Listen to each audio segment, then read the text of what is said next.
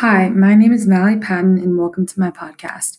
I'm in the 10th grade at Atchison School, and today I will be informing you on what a woman's position looked like in World War II, as well as women in the armed forces and in the home front.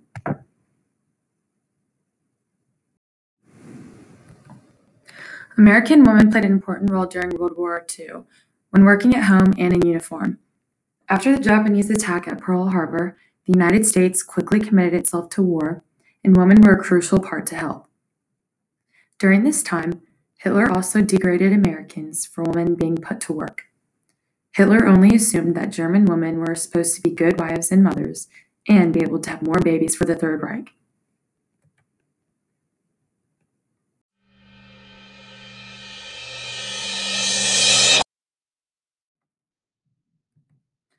When the war began, teenagers, younger males, and females got married before the men had to go overseas. As the men were fighting abroad, women were working in defense plants, war-connecting organizations, as well as keeping up with everyday tasks and their family. Women also became skilled cooks and housekeepers, took control of finances, and knew how to take care of a car.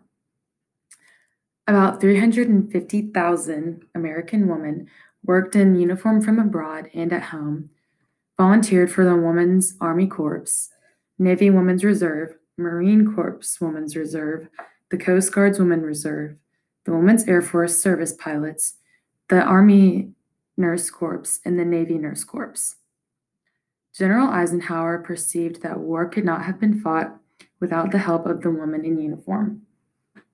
In order to free men to fight, women in uniform took office and administrative jobs, as well as mending airplanes, working as technicians, served as radio operators, examined photographs, and test flew newly repaired planes. The National World War II Museum states, some women served near the front lines in the Army Nurse Corps, where 16 were killed as a result of direct enemy fire. 68 American servicewomen were captured as POWs in the Philippines.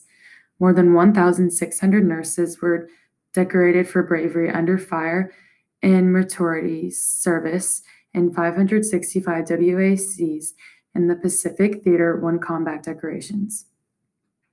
Nurses were in Normandy on D+4.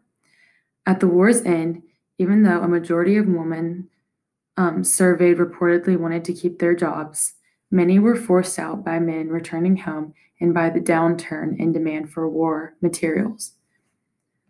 Women veterans encountered roadblocks when they tried to take advantage of benefit programs for veterans like the GI Bill. The nation that needed their help in a time of crisis, it seems, was not ready for the greater social equality that would slowly come in the decades to follow.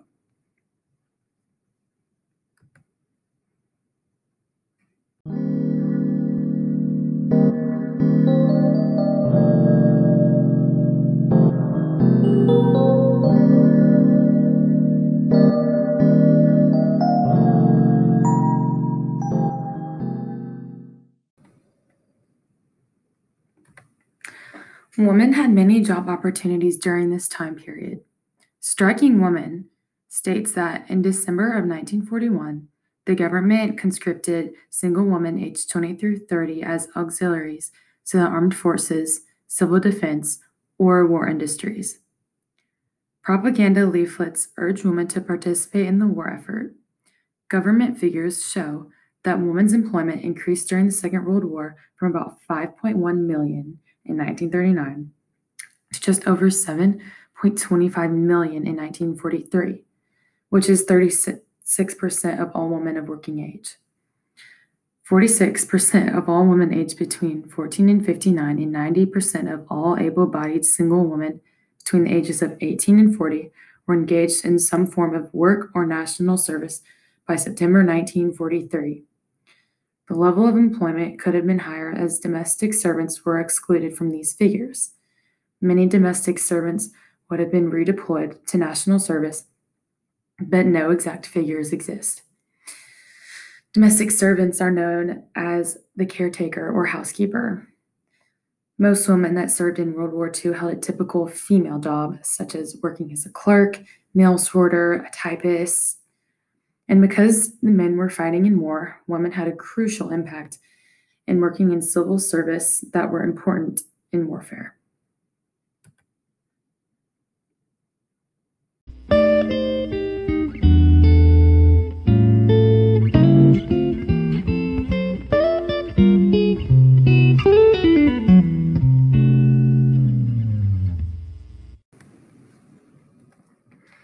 During World War II, a campaign called Rosie the Riveter was proposed for recruiting female workers for defense productions. She was the most essential image of working women. In the time of 1940 and 1945, the percentage of female workers escalated from 27% to about 37%. And by 1945, almost 1 out of every 4 women that were married worked outside of their home.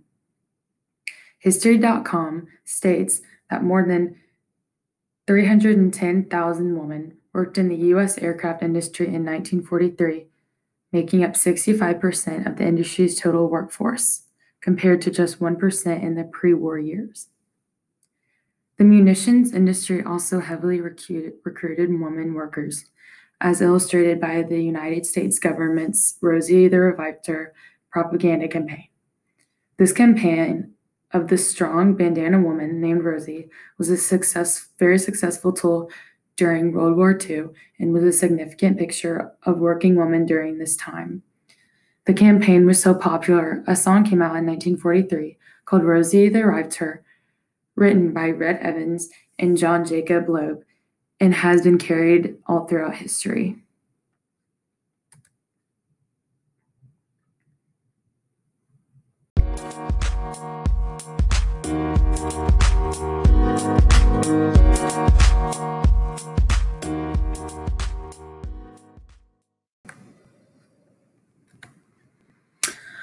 I hope you can understand how important a woman's role during World War II was, and how they still and always will call for recognition on their accomplishments. What would you like to hear from Mally's podcast next? Do you think you could have been strong enough to go through what women went through during World War II? Stay tuned for another one of my podcasts. Thanks.